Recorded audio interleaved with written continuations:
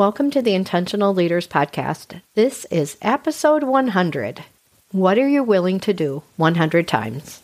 Welcome to Intentional Leaders. This podcast is not just for leaders, rather for anyone who wants to make an impact on the world, professionally or personally. My passion and purpose is to provide tips, tools, and resources that I've learned throughout my career, working with large and small organizations, profit and non, and also as an entrepreneur. I've had the joy to teach thousands of individuals who, like you, are trying to navigate this crazy and complex world. So here's to doing that successfully and intentionally. So here's an interesting question, and I want you to think about today what you've done 100 times and what would happen if you were willing on purpose to do something 100 times. Now, I didn't set out on purpose, but this is my 100th podcast episode, and my podcast journey has been pretty rocky, but I would say when I look back on those 100 podcast episodes, there have been some pretty fascinating lessons. The purpose of doing the podcast at the very beginning was to give back. I wanted to give back to all those people that inspired me throughout my career. They gave me energy and ideas and laughter and hope and, of course, education. And I thought, man, if I could put those lessons into words, if I could offer up any ideas to others in the way that others helped me in my career, I wanted to pay that forward. I also wanted to offer ideas for growth and hope and energy. I want you to be the kind of leader that you always wanted, and to consider the very small changes, maybe in your mindset or your skill set, the behaviors and habits that differentiate those that inspire and those that don't. As I reflect on this 100th episode, and for me, I probably do this a lot in life with any milestone, I like to deliberately reflect on my lesson. What did I learn? How did I grow? And what can I offer to you and that you can also share back with me? Because that is the beauty of social media, is that you get to share back with me, and I love that. So what do we learn from doing something 100 times? Captain Obvious would say, you get better at it, right? It becomes easier. There's more proficiency. You've gone through the, how can I do this more efficiently questions? And so there's more of an ease about it. It just takes less time. I know when I teach a new class or tackle new content, it takes me about 3 times to find my focus, to know what works and what's resonating and what the timing will be. I get into the groove, but that is based on the fact that I've taught hundreds and hundreds of courses over my career. With this podcast, it was a much different experience. I had a goal to do it, but I also had a very fixed mindset about it in so many ways. And I know I've talked a lot about this on the podcast, the difference between a fixed and a growth mindset when we tell ourselves that we're not very good at something.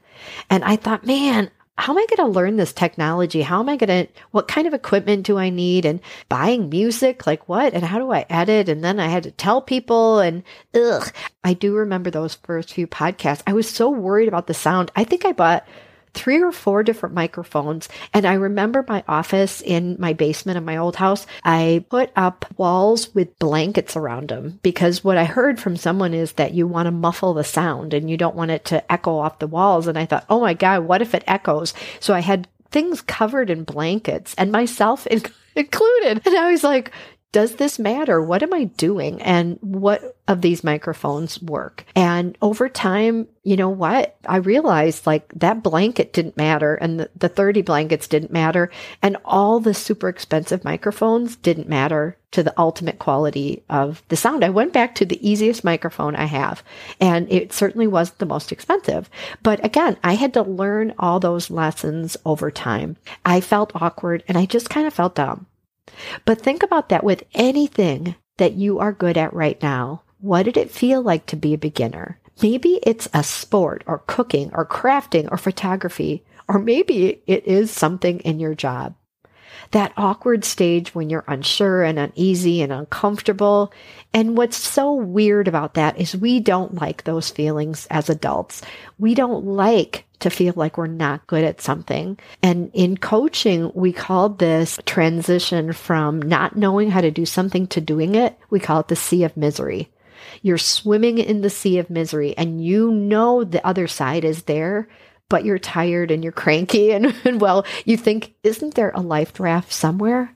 But what happens when you just keep swimming? So as I think about these 100 episodes, because you could probably think of something right now that you're super good at, and you could think, oh, I've done that at least 100 times, or I've done it more. I've done it hundreds of times. I think about that with training. How many hundreds of times have I trained? How many times have I facilitated? How many hundreds of times to master that? But what would happen if you actually set out with a goal in mind for something that right now you don't feel good at and you commit to doing it 100 times? Can you just imagine that? Because I ask this a lot in my classes when we're talking about fixed and growth mindsets. What would be something that you don't feel like you're good at right now?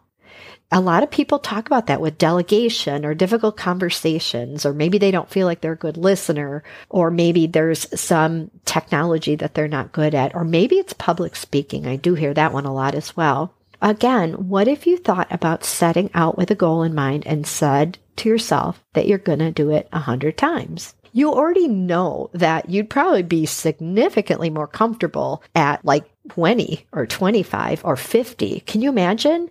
And here's an example of getting in front of people. Many years ago, I hated that. I would be so sick getting in front of people. And I just kept doing it again and again, year after year.